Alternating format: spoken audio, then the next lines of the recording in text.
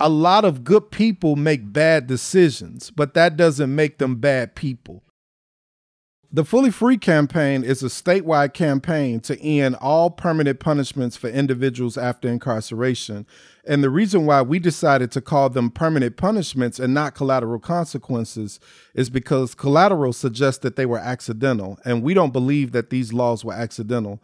And so permanent punishments create this prison after the prison for individuals after incarceration. This is Justice Voices. Stories that need to be told. Voices that need to be heard. Welcome to Justice Voices. I'm David Risley. And I'm Leonard Joyner. Our guest today is Marlon Chamberlain, who lives in the Chicago area, where he manages the Fully Free campaign of the Heartland Alliance. Mr. Chamberlain, welcome. Thank you for having me, Dave. Mr. Chamberlain, we're going to learn more about the Fully Free campaign in our next episode. But before we hear that message, in this episode, we want to hear your personal story, including what led to a federal conviction for which you spent over a decade in prison. We want to hear about your experience in prison, with reentry into community life after you were released from prison, and most importantly, about the path after being released from prison that led you to where you are today. But before we get into that, we do want to give you an opportunity to briefly tell us what your Fully Free campaign is all about. What is it, and why is it? The Fully Free campaign is a statewide campaign to end all permanent punishments for individuals after incarceration. And the reason why we decided to call them permanent punishments and not collateral consequences is because collateral suggests that they were accidental, and we don't believe that these laws were accidental. And so permanent punishments create this prison after the prison for individuals after incarceration. And I would also say Fully Free is about centering people with lived experience at the heart of our work to really drive the change that we're looking for. I think one of the best ways to understand that message is to first understand your own backstory as the messenger. So let's talk about your personal story. You've been to prison yourself, and Mr. Joyner's been to prison before. In your case, Mr. Chamberlain, what led up to that? I would say what led me to federal prison, it all started with, at the time, my fiance was pregnant with my now oldest son, and I didn't know what to do. I was expecting to be a father and really wanted to prepare myself financially to provide for my son, and I made a decision to start selling drugs. And really, that is the spiral that sort of led me in and out of the system until 2002, when I was indicted by the United States of America. Now, before that federal charge, had you ever gone to prison? I had been inside of sort of like a correctional facility, but it wasn't an actual prison. It was a place called RCF, which was a residential sort of correctional facility, and I was sent there for 6 months. Sort of like a diversion program versus just sending me to prison. So no, I had never been to actual prison prior to my federal case. So prior to the federal case, the sentences in any case that you had before that had been relatively minor. Is that right? They had been relatively minor, and I received probation or either a fine. So they were hoping you'd kind of get the message and stop doing the things that ultimately led you to go into the federal system. Absolutely. But failing in that, the next step was a big one, because all of a sudden here you were facing a federal indictment and some very serious mandatory minimum penalties. A big step up. Absolutely. What sort of penalties were you looking at? So because of prior drug convictions, what I learned in the federal system, well, I learned a couple things. I learned about relevant conduct, which means that it doesn't mean, like, relevant conduct means that if somebody says that I bought this amount of whatever it may be from you over a 2-year period, that could be added to your sentence. And then because of prior drug convictions, my sentence was enhanced because of a prior drug conviction. In the federal system, the mandatory minimum penalties are driven by the amount of drugs that they can prove beyond a reasonable doubt But you're right, at sentencing hearing, when the judge is sentencing you, he or she is not limited by proof beyond a reasonable doubt. The judge wants to know, well, tell me the rest of the story. Tell me the whole thing. I want to know all about you. I want to know the good, the bad, and that includes evidence of conduct other than what was included in the charge itself. That's the relevant conduct you're talking about, and the judge can consider all that. And that can add up. It can. And you ended up, if I understand right from previous conversations, looking at a mandatory minimum 10 years, but because of a prior felony drug conviction in the state system, that was doubled to a mandatory minimum 20 years. Correct. So you were sentenced to 20 years in prison. I was sentenced to 240 months. Later, that was reduced because of legislation that was passed. Is that right? Yep. The Fair Sentencing Act. So how much time did you end up serving in federal prison? 10 and a half years. Most of us have not been in prison. Most of us listening. And we'd like to know what that was like. So can you tell us about that? Let me ask you a question, though, Marlon. When they said 240 months, what did that feel like? You apparently, if you were like me, I didn't know what 240 months was. Tell us a little bit about that. Well, when I still remember as if it was yesterday, when the judge sentenced me, the judge complained about the sentence that he had to render, because he looked at my background and was like, I don't want to give this man 20 years. But when he read the sentence of 240 months, I was like you. I was trying to calculate the math to see how many years 240 months was. And then I broke down. Like, it was unbelievable that here I was in court receiving a 20-year prison sentence. And I also remember my sentencing date sort of came about unexpectedly. The date that I had scheduled that I was supposed to be sentenced, I was woke up one morning early and told that I was going to court. And I'm thinking like, whoa, wait a minute. I didn't have a chance to invite my family. Like who am I going to have in the courtroom to support me? And I walked in the courtroom, and after I was sentenced, I was glad that my family wasn't there, because I didn't want them to see me receiving 240 months, because I know that would have like sent them like crazy. This is something I'll comment on as a former federal prosecutor. I saw and prosecuted cases, including Mr. Joyner's case, because he too was looking at exactly the same situation as you in a case where I was the prosecutor and he was the defendant. It's how we first met, on opposite sides of a courtroom, on opposite sides of the law. In Mr. Joyner's case, he'd never been to jail. So this was his first experience. He had a prior felony drug conviction, but it was in the state system and was a pretty light sentence. And like you, all of a sudden here you are in the federal system and you're looking at a mandatory minimum 10 years in prison. But because of that prior state conviction for a felony drug offense, even though it was a relatively lenient sentence, all of a sudden there's this huge jump to a mandatory minimum 20 years in prison. Now, you don't get a mandatory minimum 10 years without having been involved in a substantial amount of cocaine or crack, but that jump is a big one. And sometimes, I have to tell you, I actually felt that some people had been set up, not deliberately, but just the way the system works. They'd been set up by consequences that happened in the state system that really were fairly lenient, that weren't sufficiently serious to actually convince them to give up the lure of being involved in the drug trade and the addiction that can be, as Mr. Joyner has talked about in previous episodes, episode 1 and 2 of Justice Voices. And then all of a sudden you get caught up for one reason or another in the federal system, which may not be because of you. It may be because of the conduct of co-conspirators that are involved in the business with you. And here you are, you continue on in this relatively same conduct that you were engaged in before that was punished fairly lightly in the state system, and all of a sudden it's a mandatory minimum 20 years in prison. That just has to be a crushing jump for you.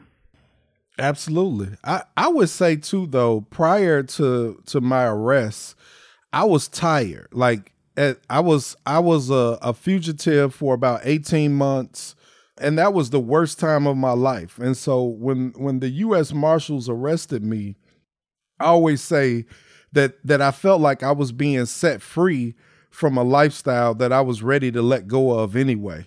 Now, I'm not saying that I feel like I necessarily had to go to prison, but I was ready to let go of that lifestyle. So it's kind of ironic that the day that they put handcuffs on me, I felt like that I was being set free. And I knew that even though I didn't know what the tunnel looked like on the other side, I knew that once I was done with this, that I would be able, or I thought or assumed that I would be done with this, like once I was released from prison.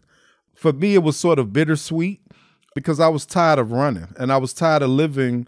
Like I said, I was just tired of living that lifestyle and was ready to do something different, but I just didn't know how or what to do. Well, that is something that is oftentimes age-related. How old were you when you were convicted in the federal system? I was 25 years old, or 24 years old.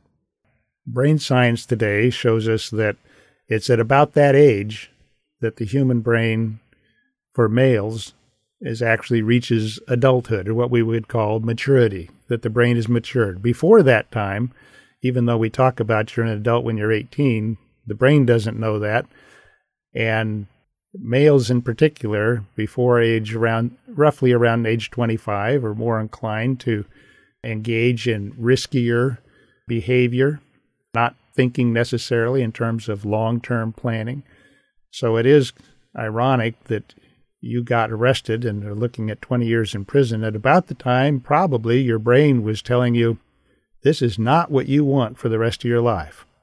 In any event, the judge had no choice but to sentence you to 20 years, and you had no choice but to serve 20 years until the law changed that allowed you to get out early. Mr. Joyner didn't get out much early. He got out at 17 and a half years, after which he and I met again under circumstances we described in our first episode. Now here we are, friends and colleagues, and yes, and he's co-hosting this program. But one of the things that would really be interesting, getting back to this, Mr. Chamberlain, you have been on the inside of prison. Mm-hmm. People like me have not. You experienced it and can see it from the inside out, that and the rest of the criminal justice system. I'm looking at it even as a criminal prosecutor from the outside looking in, even when I would visit a prison. What was it like to be in prison? Talk about day one. Talk about the first day. The very first day. What was it like for you? So it was a huge adjustment, and I would just start by talking about like a lot of like the psychological sort of like things that you deal with, like letting go, like really like sort of like getting to this point where I realized I didn't have control over anything that happened outside of the prison walls. So there was a struggle. Like even on my first day, like it was just like I was still in shock or disbelief that I was taken away from my family. I was thinking about like about my kids and like what they were going through. It was a range of emotions from sadness to guilt to shame. But I do remember my first day in FCI Milan, Michigan. I was in an orientation unit, and I remember the warden, Mrs. Marbury, walking in and sort of giving like her speech that she would give to every new sort of like group that comes into Milan, Michigan. And she said, today is the first day towards your release. And I remember thinking like, this lady has to be crazy. Like she's talking about release and I just got here. And so I had sort of like made my mind up that I wanted to do my time a certain type of way, where I wanted to spend my time really trying to learn and better myself. But I would say my first year of incarceration was a huge adjustment because it's not easy to let go of things on the street. So I was still calling my girlfriend every chance I had to try to see what she was doing and to see, how my kids were doing. I was struggling when I didn't receive mail. I was struggling with like the news of like hearing from my lawyer, because the federal system is different. And so the more and more I learned about just the federal system, the more and more I became just like sick. I couldn't believe that this was happening. So it was rough to be just like brutally honest. Like my first year of incarceration was to me the worst, because there's also the fear of the unknown. Like you don't know what you're going to get until you stand in front of a judge. And so even up until that point, I still had like this glimpse of hope that maybe, that in some miraculous way that I wouldn't have to serve 10 and a half years in federal prison, and that I wouldn't receive a 20-year prison sentence. So you go through a range of emotions, and even trying to explain to your family around what's happening is confusing, because my family is like, well, why would you get 20 years and you didn't kill anybody? So even just like trying to explain to my family around what was happening was frustrating. So I would tell you my first year of incarceration was the worst of all of the time that I was incarcerated. That first year was the roughest. Well, it took me 4 years to come to the point to accept that, hey, I'm in prison. I got time to do. Hey, man, I was bitter. I was angry. I was mad with everybody. I thought everybody owed me something. Like you say, you feel your girl, you want her to be there for you more and more. You want her, in other words, feel like you wanted them to put their life on hold for you. You know what I'm saying? Yep. So I understand where you're coming from, because I've been there. Another question I'd like to ask you is this right here. When you first got into prison, I'm pretty sure they told you you're going to have to get a job. Mm-hmm. Talk about that a little bit. Yep. So my first job in FCI Milan was I was a dishwasher in the kitchen. I think I made maybe 15. I forgot what I was paid an hour, but it was change. It wasn't a real salary or a wage. It was something that I think at the end of the month I might have received maybe $25. That too, I had to make an adjustment, because here it was, I was used to living a certain type of lifestyle, and now I'm a dishwasher, and I'm accepting trays at a dishwasher window and dumping food or uneaten food onto a garbage disposal, and then spraying off people's trays. I was soaked. It was nasty, but that was my first job in prison, and everybody has to work. So you have to find a job of some type within like the first week of you entering that institution. Interesting that you had an experience where you're essentially going through something similar to what the military goes through with boot camp, where you're kind of being humbled, so to speak, because out on the street, you were a big shot, and all of a sudden, not anymore. At some point, though, there was a turning point for you. Yeah, so I think the turning point for me started the day I was arrested, because even in spite of all of like the adjustments that I had to make, I was still determined that like I wanted to do something different.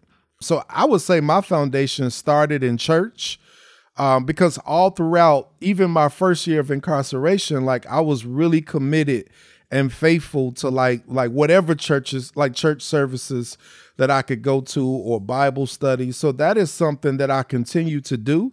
And really, that's what like really set me up to really build relationships with like a lot of the mentors that I developed over my incarceration. And just to give you an example of like how this sort of came about, I can remember like when I first sort of like got to prison, I was adjusted and had sort of like got myself a somewhat used to being there.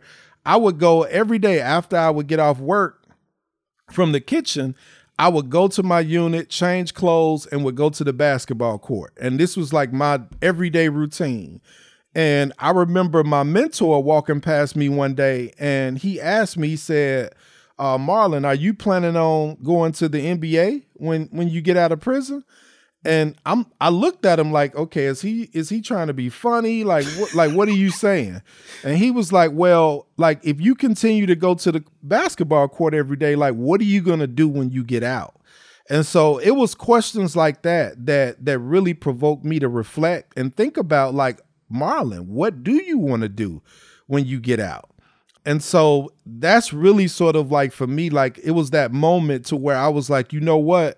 Like I'm going to be too old to try to go to the NBA. So I do need to think about, like, what else can I do? And I still didn't discover that. But what I discovered in that process was that I found that I had a passion to learn. And I just started reading books because there were not a lot of institutional sort of like classes or programming at FCI Milan. It was the men in the institution that were teaching classes that you could sign up for that supposedly would allow you for your points to be lowered, security level points to be lowered, or the case managers would encourage you to program so that they could sort of like help you navigate like whatever it is that you were trying to do. If you were trying to move closer to home, if you wanted to transfer to a camp, it was certain things that your case managers would like strongly encourage you to do. And so I just took it upon myself to sign up for whatever classes I could sign up for. And then I would build relationships with the men that were also serving time outside of those classrooms to learn about just different things like the financial markets, real estate, whatever I could learn. I was signing up to take the class, and then I just started building relationships with like-minded individuals. You know, you mentioned mentors, and that this mentor asked you if you were going to be in the NBA since you were spending all your free time out there on the basketball court. Was this mentor somebody from the prison staff, or this is as a fellow inmate? So he was, I don't use the word inmate, so I would just say he was someone who was also serving time, and he also was serving a 30-year sentence. And so when I met Yaduko is his name, who was my mentor, he had been incarcerated, I think maybe about 15 years. So he had been there for a while and was well respected in the church and just in the institution. So he was your mentor by your choice then?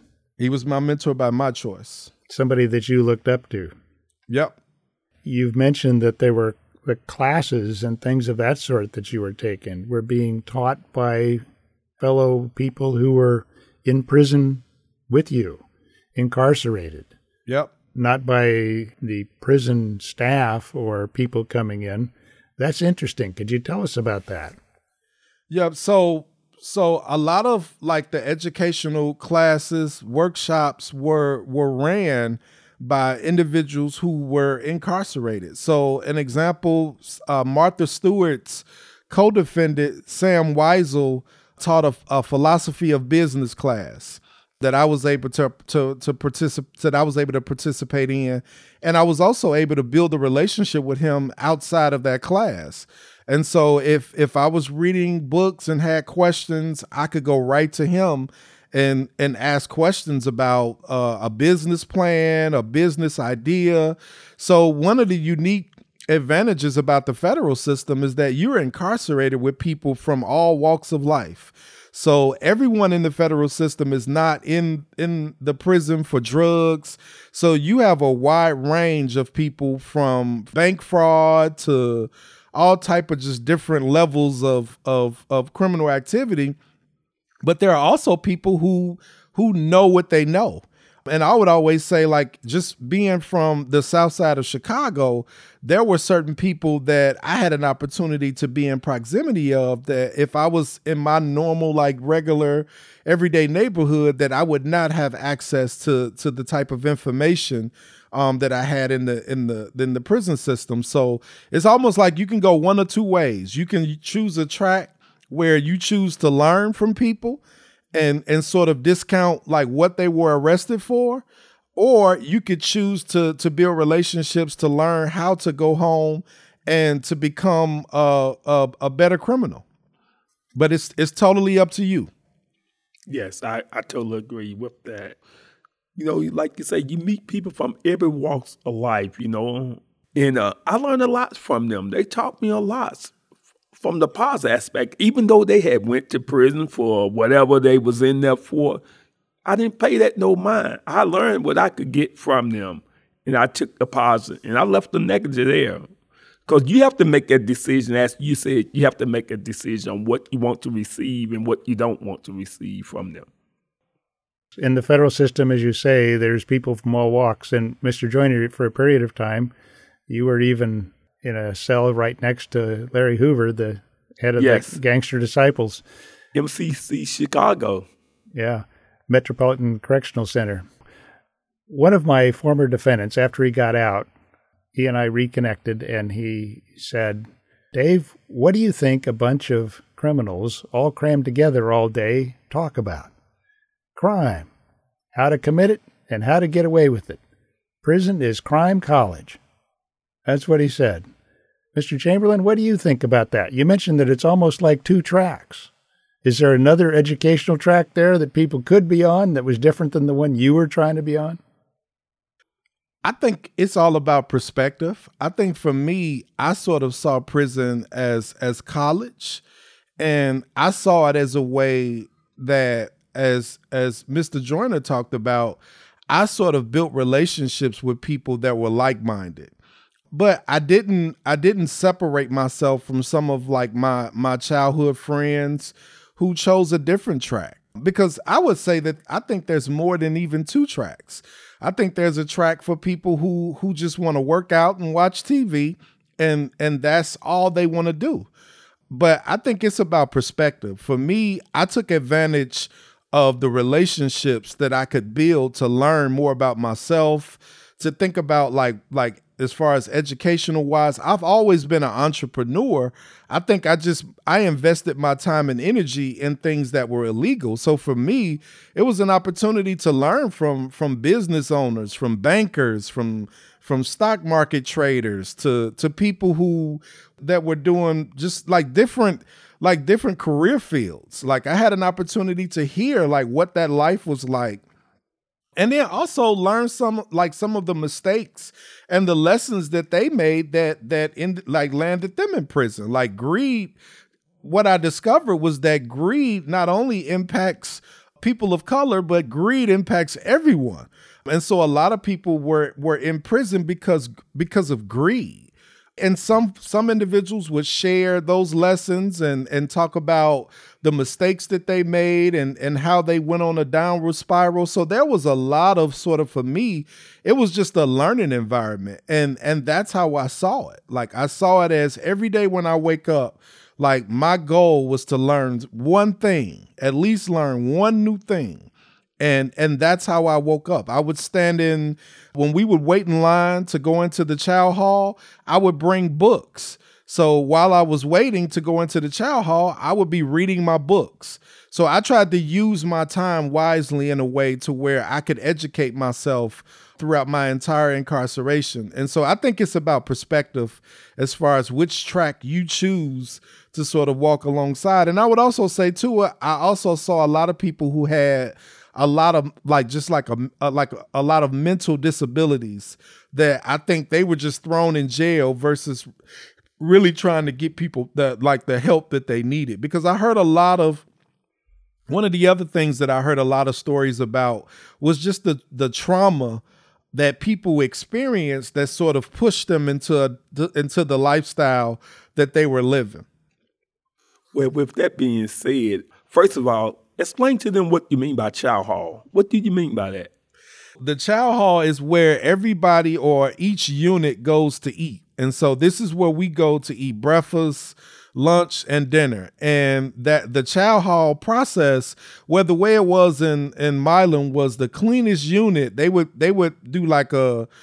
come out and do like an inspection of every unit on the compound. And then they would grade the units and the units with the highest scores would be able to eat first in the chow hall.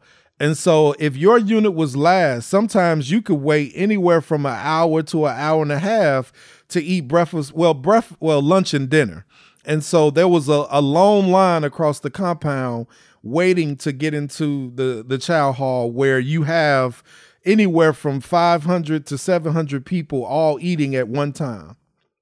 Okay, with me, I was at FCI Fort Dix, New Jersey. We had 5,000 inmates there. Can you imagine what that chow line was like? Ooh. Let's turn to this kind of metamorphosis that you went through, Mr. Chamberlain. It sounds to me like you're saying that you were on all three tracks prior to prison. You were on the criminal track, the crime track, and the crime college track. Then when you got into prison for a time, you were on the just passing time, doing the time track. And then you got on to, let's make the most of this and let's build this into something so that when I get out, I can build a new life. And so you were on all three of those tracks at one time or another. Mr. Joyner, just to set up this question I'm going to ask you, Mr. Joyner, while he was in prison, started a book, an autobiography that he ultimately ended up, after he got out, he published, called LJ's Cocoon. LJ for Leonard Joyner. The subtitle of it was Going to Prison Saved My Life. And in it, he talks about this, he makes the analogy to a butterfly, being in its cocoon and then coming out of the cocoon. And in our first interview, I asked him, what would have happened if you had only been sentenced to 5 years in prison? And he surprised me. And he said, I'd have probably gone right back to the criminal lifestyle that I'd been before, because he said the street and street crime is addictive. He said, I would have felt the street calling to me. Now, in your case, at what point during your experience in prison do you think you had served, let's just say, enough that you would not have gone back, that you were on a different trajectory in your life, you were on a different track in your life? How much time would that have taken? So I don't know if I could accurately say like how much time, but what I will say is in 2006, on March 31st, I received a surprise visit. And in this surprise visit, my auntie drove 3.5 hours to tell me that my mom had passed from a heart attack. And so at that point, I had been incarcerated for 4 years. And when I lost my mom, like for me, that was like me burning up the boat and saying that I could never go back. So I think in 2006, like I was determined that like even those sort of like thoughts of potentially like going back like were erased. And that was 4 years in. But I would tell you, like I said, the day that I was arrested, I was just tired. Like I was tired. It was just like I knew that there were other things that I was called to do in life. I was just tired and ready to do something else. Like I said, I just didn't know what that was. So for me in 2006, after being incarcerated for 4 years, I was done. In a mandatory sentence system, people on all three tracks are essentially treated the same. And so you're going to serve the same amount of time no matter what track you choose while you're in prison, no matter who you are, no matter what you're doing with your life, no matter what threat or lack of threat you pose to society if you were to be released. Now, what you do may change which institution you're in, what level of institution you're in, from a maximum security at the high down to the prison camp, down at the low end. But you're essentially going to serve the same amount of time in a determinate sentencing system, sometimes called the truth in sentencing system. In an indeterminate sentencing system, they look at you as an individual.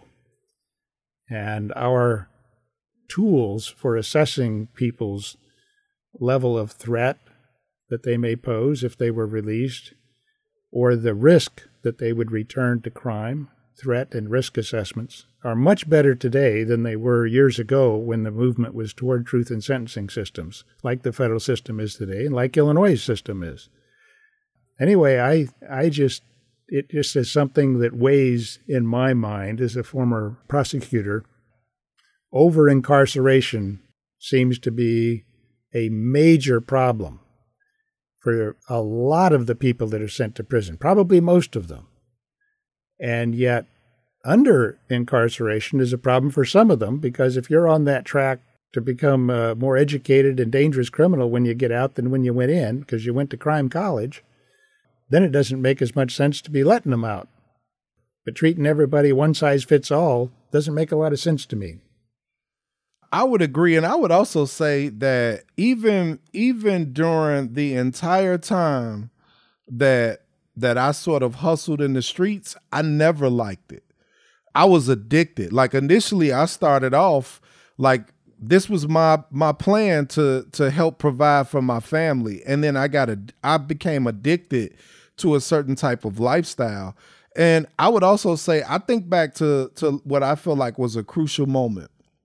When my girlfriend at the time was pregnant, I went to my father, somebody who this would be a perfect opportunity for dad to sit the son down and say, son, like, here's some opportunities. Like, you can do this. And the advice that I received from my father, and I love him, God bless him, but he told me to leave and to never go back. That was his advice to his son, as far as like what I could do to prepare myself to provide for my son. And that was advice that I knew even as a 19 or 18-year-old, I knew that was bad advice. And so I just continued to do like I was looking at like my so-called circle of advisors. And when I would talk to people, it's almost like if you live on the west or south side of Chicago and in a lot of these neighborhoods, sometimes drugs or hustling becomes a way out, or you think that is your only way out, and it becomes a way of survival, and you become addicted, especially if you grew up poor and now all of a sudden you're able to provide for your family and take care of your mom. And so I would also just add to that I think a lot of good people make bad decisions, but that doesn't make them bad people. Exactly. And I would also say that there are a series of steps that could have prevented me from even going into the prison system, but there were a lot of things that were missed. Because even in my first case, if somebody would have sat me down and said, Marlon, why are you doing this? I was at a place to where I would have been open and honest and said, like, I need help. I don't know what to do, but I want to be a father. I want to provide financially for my kids.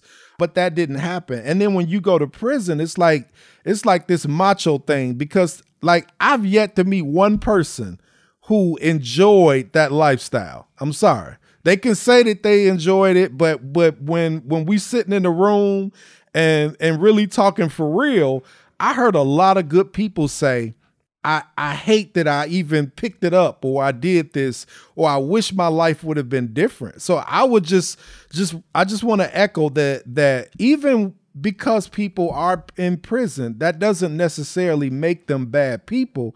They're just people who made bad decisions. And I think it helps when you learn the story behind why people make certain decisions. Because even people who carry guns, like if you live on the west or south side of Chicago, a lot of people carry guns for protection because they're scared and they don't trust the police to really protect them. Well, the police can't really protect them. And because that's not they're more reactive than they are proactive. Absolutely. Now, one of the things that I have long felt is that if you really want to be a crime fighter, an effective crime fighter, it's not necessarily by getting tough on crime and sending people to longer and longer prison sentences. You get tough on crime by addressing the root causes of the crime. Absolutely. Which is if there are, let's say you live in a community where the only thriving business is the crime business. Well, if you're an up-and-coming young man or a young woman and you want to get ahead in life, what kind of business are you going to go into? Well, if that's the only business that's really thriving and that you can get ahead, of course you're going to go into that, especially in your younger years, your teenage and emerging adult years in the early 20s. Now, if there are viable alternatives to crime before prison and after prison, then people are less likely to be in prison or return to prison. So this is an important part of the reentry component of what we want to talk about. At some point, you found out that you were not going to serve 20 years in prison. You were only going to serve, well, I say only, you were only going to serve a little over a decade. But it was a lot less time than you had thought when you initially got in. So what did you do to prepare yourself at that point for getting out, and what was it like to get out of prison? I would tell you that my preparation for release started like from day one, and once my sentence was reduced to 14 years, I knew that I was eligible for the drug program, which was really, it was a program about cognitive behavioral therapy, which really encouraged me to reflect and learn more about myself. But I think once my sentence was reduced to 14 and I was transferred to Yankton, South Dakota, I instantly found a job in the educational department, really working to prepare other men for release. And in that process, I just began to read like certain just different opportunities that I could take advantage of, what I could do as soon as I came home. But I really stayed the course of just like continuing to learn. And really did that up until I was released. I was able to participate in a college writing class where I wrote 2 essays that were published in a book called 4 p.m. Count. One of the essays that I wrote was about the value of education, and the second essay I wrote was about a word called serendipity. And the story behind this word was that in my second year of the college writing class, I didn't want to do it because I was about 2 months from being released. And so I was like, you know what? I just really want to just chill. I don't really want to take any classes. I'm almost out the door. I just want to, sort of just get myself mentally prepared. And I was in the library one day, and I was reading the Wall Street Journal, and I ran across a story around this word, serendipity, which means finding something of value without expecting to. And so when I read this word, I started writing. And what I did was I wrote a story about my period of incarceration, but I wrote it thinking like when I was sentenced to do time, I was only expecting to do that time. Like that's all my expectations were, that I'm going to do time. But what I discovered was that the relationships that I had built in prison had really helped me become the man that I am today. And so I still live by that word. And so I would tell you that what I did to prepare myself for my release was just continued learning, continue building relationships.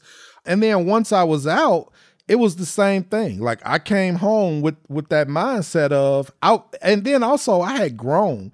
So as far as like me being mature, like I didn't care what the crowd was doing.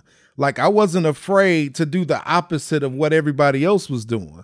And so I continued that. Like that was something that I developed inside of prison. And once I was out, I've always been that person to where even if you were about to do something negative and you saw me, it would be like, Marlon, no, I don't even want you to see this. Or can we talk about this? So I've always been like, throughout my period of incarceration, I was seen as this guy who was really serious about changing his life. And so because people knew that, it was certain things that people wouldn't even bring around me, or if they saw me, they would go the opposite way. So you're talking about is, well, some people may have been going to crime college. You actually had a reputation and had developed associations while you were in prison that were a positive influence on you. You were a positive influence on people, and Absolutely. people were a positive influence and mentors to you. Absolutely. Yep. I used to tell people that I was either in one or two positions. I was either a student or a teacher. I was never in the middle. Either if I was on a conversation, I'm learning from you, or either I'm teaching. But I was never that person that was just wandering around aimlessly with nothing to do. Like, I was very intentional around who I built relationships with. If I learned that somebody was on the compound that was a millionaire that was selling real estate, I would start strategizing on how do I build a relationship with this person to learn what he knows. And whatever I had to do to learn from that person, I would do it. And that's something that I continue even after my release. After being in prison for all this time, over a decade, tell us about your release. Tell us particularly about day one. What was that first day like? What was going through your head, and what was happening on that day as you walked out of the prison? So my first day, I had sort of like a range of emotions. Like, I was sad because I was leaving people who had become my family. So my best friend and a lot of people that I had spent a substantial amount of time with, I was leaving. So I was sad. But then I was also excited because, like, I knew, or I assumed, that this would be sort of like a new start for me.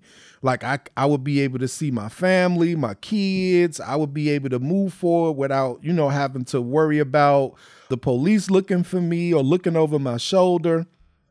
But then I think also reality began to set in. Like, even as I was on the Greyhound bus and we arrived in Omaha, Nebraska, and the bus station is close to a police station. So I remember watching like police cars, just pulling in and dropping off people who had just been arrested.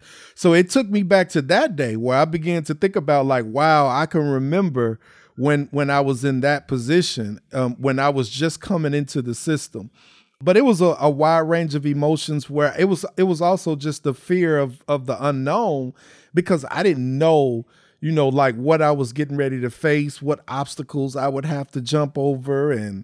But what I soon discovered that there was a web of laws that would constantly remind me that I have a record and that there are certain sort of places that I can't be or go or apply for because I have a record. And we're going to talk more in depth about that in our next episode that we want to record here, where we're going to talk about your Fully Free campaign. But where did you go that first night? Where did you spend the first night? The first night I spent on a Greyhound bus traveling from Omaha to Chicago.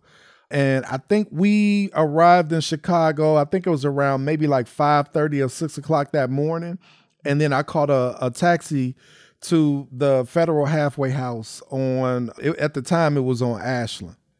So with that being said, Marlon, let me ask the question, because I rode a Greyhound bus home too. How much money you had, and where did that money come from?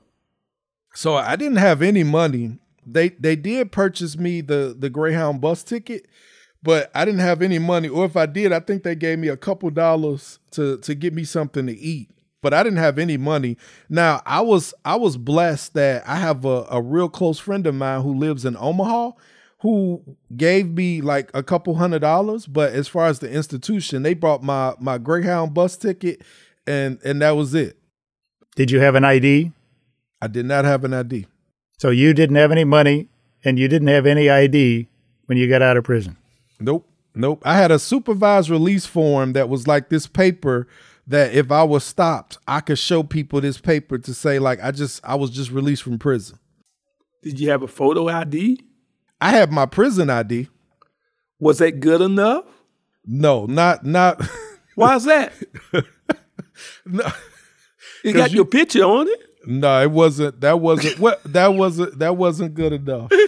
It had a number on it too. Yeah, it had a number on it. Mine 106-42026. Yeah, mine was 0772927. How come you hadn't forgot that number yet? It's ingrained.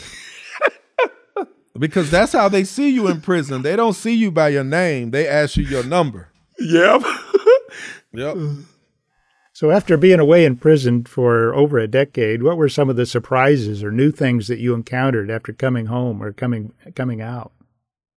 So I would say first, I remember going to Kmart to buy like hygiene products, and I got a headache from trying to decide what brand of toothpaste I wanted because I wasn't used to choices. I would also say there was the biggest adjustment, I think, for me. Like there was the adjustment with technology. Like I didn't know how to pay for a bus ticket. It was certain things I was afraid, like driving. It took some time for me to get used to driving again. But I would say the biggest adjustment was with my family, because like I had been gone from my children's life for 10 years. And so there was just a lot of just like challenges with me relearning my kids, because now when I left, they were 5 and 6. And now I return home and they're teenagers in high school.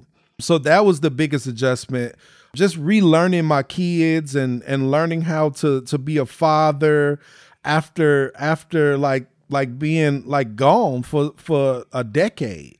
So that was the biggest challenge. And then I think too, just like certain things that like Chicago was different. Like when I left, the expressway wasn't 5 lanes, it was 3 lanes or 4 lanes. So it was just getting used to seeing all of the different neighborhoods as I had known them were not the same. But I would say the biggest challenge was really with my kids.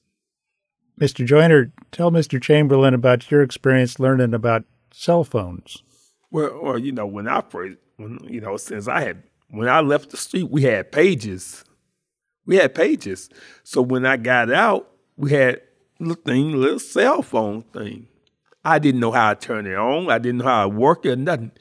A 4-year-old child showed me how to work it. Do you know how embarrassed that must have been to me? A 4-year-old got to show me something. Another thing, speaking about your children, I want to share with mine. I had a 5-year-old, 11-year-old, and a 1-year-old. The 1-year-old was 18 when I got out. The 5-year-old was 22. The 11-year-old, she like 28, and the whole family, got a whole family. So one of the things, I sat mine down and talked to them, told them, hey, listen, I'm sorry, but there's nothing I can do to give this time back to you guys. There's nothing I can do, nothing I can say. But the only thing I can assure y'all, if you give me the opportunity, I would be the best father and friend that I can be to you. That's all I could say. And he's done that. From my observation, he's being a good dad and a good grandpa. Thank you. Yeah. Yes. And another thing that I think that I see in both of your lives is, as you went through the process of reentry and making these transitions, you both, in one way or another, ended up trying to look after the people who are following you out of prison to try to smooth the path for them. Mr. Joyner is a mentor in his Shifting into New Gear program. He helps people when they get out of prison to adjust. He helps them to navigate their way because there was nobody there to help him. So he tries to help them to find their way through the resources, solve the various problems that they face. And you, Mr. Chamberlain, you ended up with the Fully Free campaign. But before that, there were some other things that happened. So tell us about the path you took after you got out of prison. It took you to where you are now. Yeah. So while I was still in the halfway house, I met Eddie Bocanegra. Well, first, let me go back. So in the halfway house, if you have limited movement, you have limited movement. So I would sign up for any opportunity to go hear someone speak, to see documentaries, whatever I could do to move around from the halfway house. And I met Eddie Bocanegra, who was, he came into the federal halfway house and showed the documentary, The Interrupters. And at the end of the documentary, Eddie went on stage and sort of talked about his experience and how he had been in prison and how he was doing community organizing work. And so there were 40 people who went up to Eddie, and Eddie gave us all his card, and Eddie said only 2 of us followed up, and I was one of the 2. And from that relationship, Eddie has a great tendency of just throwing people out in the water, and you have to learn how to swim. So Eddie invited me to a legislative meeting with, at the time, it was the Senate President, John Cullerton. And from that meeting, I sort of realized that, like, this is where I need to be. Like, my voice is important. And not only is my voice important, I also want to organize other directly impacted people so that their voices could be heard when we think about policy and how we create policy that impacts us and our neighborhoods. And so from that meeting, I started volunteering with the Community Renewal Society for a year. I had started a painting company where I hired 10 formerly incarcerated people, and we were doing well. And then after a year, I was asked to come on board as the lead organizer with the Community Renewal Society, and I was asked to lead an initiative called FORCE, which was an acronym for Fighting to Overcome Records and Create Equality. And this initiative was led by directly impacted people in partnership with churches. And the goal of this organization was really policy or policy change work. And so in my 3 years with the Community Renewal Society, I was also a part of the Rocky Coalition that is comprised of Community Renewal Society, Chicago Coalition for the Homeless, Cabrini Green Legal Aid, and Heartland Alliance. And in total, we passed 10 bills that either expanded opportunities for people with records or either reduced lifetime barriers for people with records to work in hospitals, schools, park districts, etc. The largest, most impactful bill that we passed was the Seal and Expansion Bill, which at the time of our work, there were only 9 convictions that could be sealed, and now there are hundreds of convictions that could be sealed. And so after doing that work for 3 years, I went on to do violence prevention work with Heartland Alliance and Ready Chicago, which is a 18-month transitional jobs program that offers cognitive behavioral therapy. Did that for 3 years, and then I went to the Safer Foundation for a year and helped them build out a statewide alliance for reentry and justice.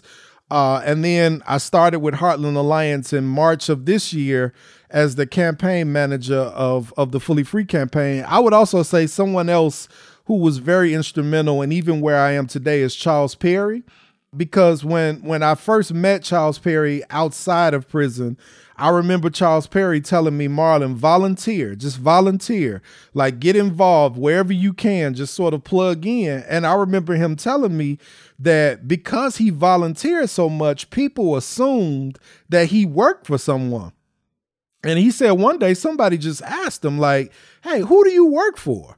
And he told them like, I don't work for anybody. And they offered him a job. And so Charles Perry was the one who really sort of really set me on like this path of saying like, Marlon, just volunteer, like, and build relationships. And that's what I've done since I've been home. Is this the Charles Perry that was in Oxford, Wisconsin? This is the prison. Yep.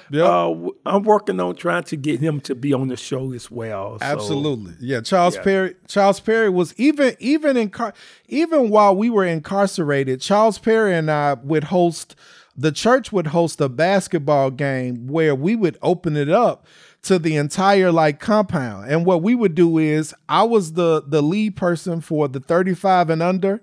And Charles Perry was the lead person for the 35 and older. And we would have a game where the young folks would play the older folks, and they beat us up pretty bad. But even in prison, Charles Perry was just a positive like person. Like he was a model in prison, and even after prison, like he has continued to be a positive model for a lot of individuals. Yes, he was in the cooking school with me as well in Oxford. Yep. So he's a chef by trade as well. Now, just an observation. As you're talking about these people that are having the most influence on you, of course, there's people that are in the halfway house or in these institutional settings. When you're talking about cognitive behavioral therapy, that's something that wasn't delivered by other people who were incarcerated with you. Those were professionals, I presume. And by the way, cognitive behavioral therapy has been demonstrated in the Illinois prison system as being the most cost-effective program that exists in the prison system for reducing recidivism, meaning recycling of people back to prison after they get out. You've got to get your head straight before you can get your life straight. It's interesting that you bring that up because that's something that has a lot of impact.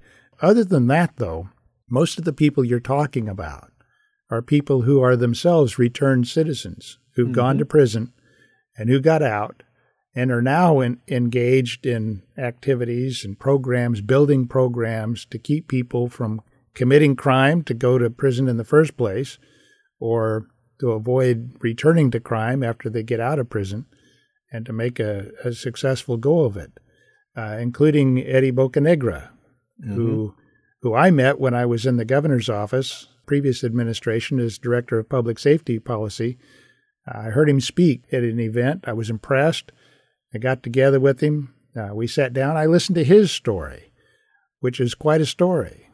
And you see where he is now and the influence that he's having now. And I told him at the time, this is a story that needs to be told.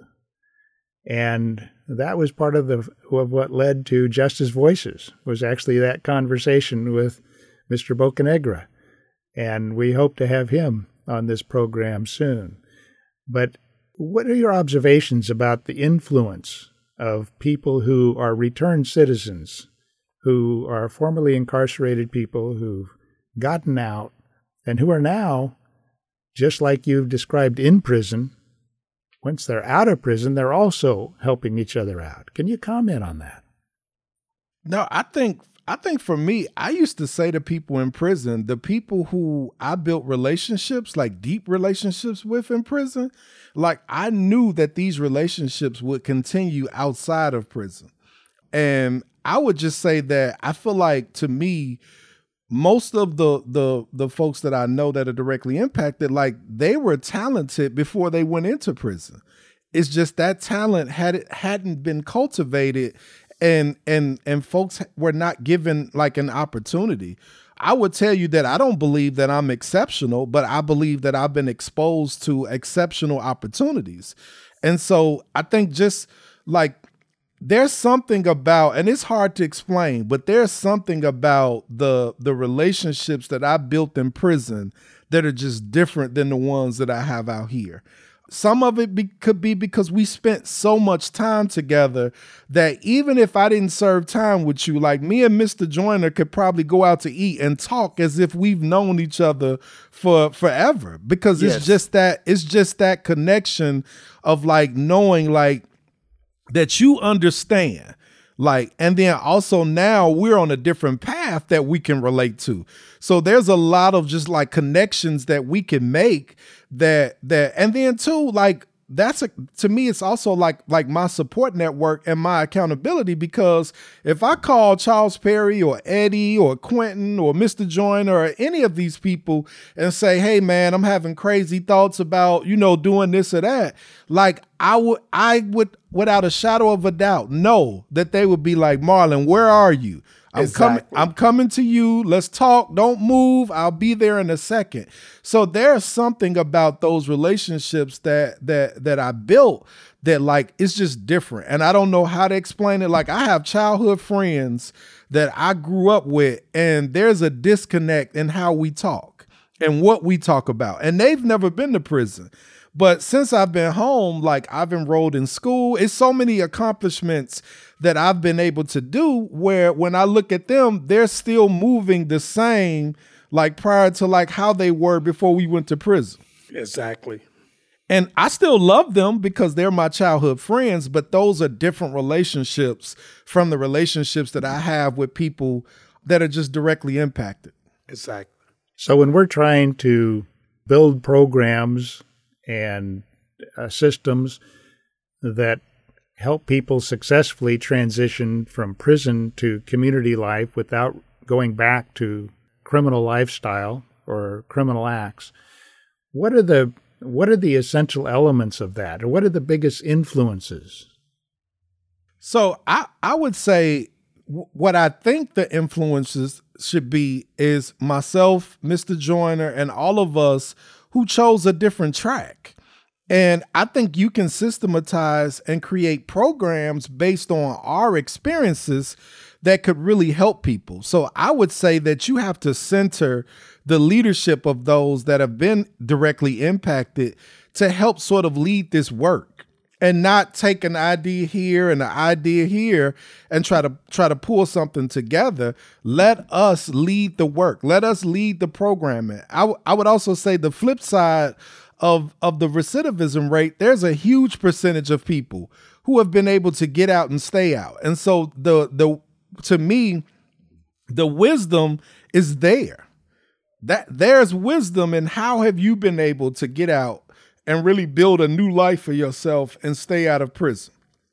Well, that's one of the things that I have learned from talking to people like the two of you and other former defendants of mine and people who've been to prison and got out, is that it seems that the biggest resource that is available to reduce recidivism is not the professional government employees, as important as they are. Mm-hmm.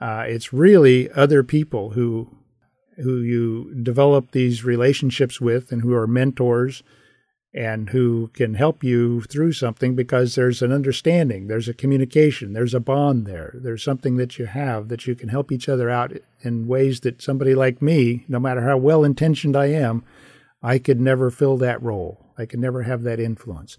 What people like me can do is be smart enough to figure out that you are smarter about these things than we are, and that we need to get behind you, and that we need to be removing barriers so that you can move forward in your lives and in your efforts, your missions, and helping other people do the same thing, which is going to be the topic for our next episode when we talk about your Fully Free program.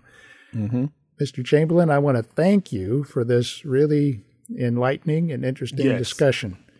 Thank you. And Mr. Joyner, it continues to be a privilege to associate with you. I respect you both. Thank you. So we will now look forward to our next episode when we return to talk to Mr. Chamberlain, Mr. Joyner and I, and we discuss his Fully Free campaign. This is Justice Voices, stories that need to be told, voices that need to be heard.